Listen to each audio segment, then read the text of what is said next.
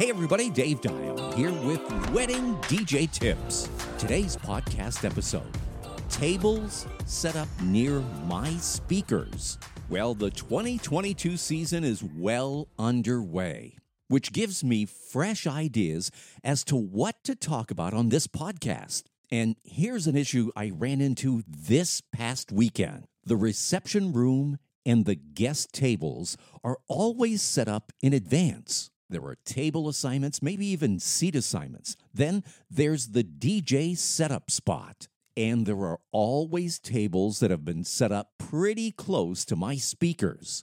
And that was the case this weekend. Now, it's okay if the people sitting there at those tables right next to my speakers happen to love music, or maybe they're drinking a lot. But if you position guests that are sensitive to sound, older folks are a prime example, there could be a clash. I keep the music at a moderate level for the cocktail hour and for dinner music.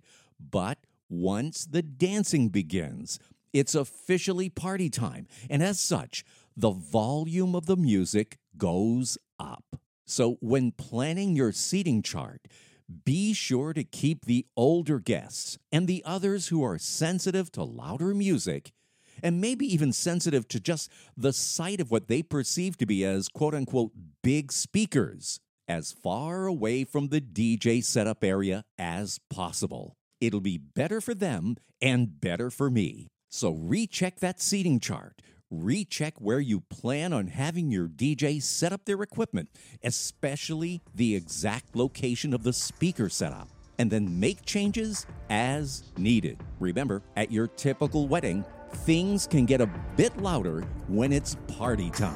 You've been listening to Wedding DJ Tips, and I'm Dave Dion.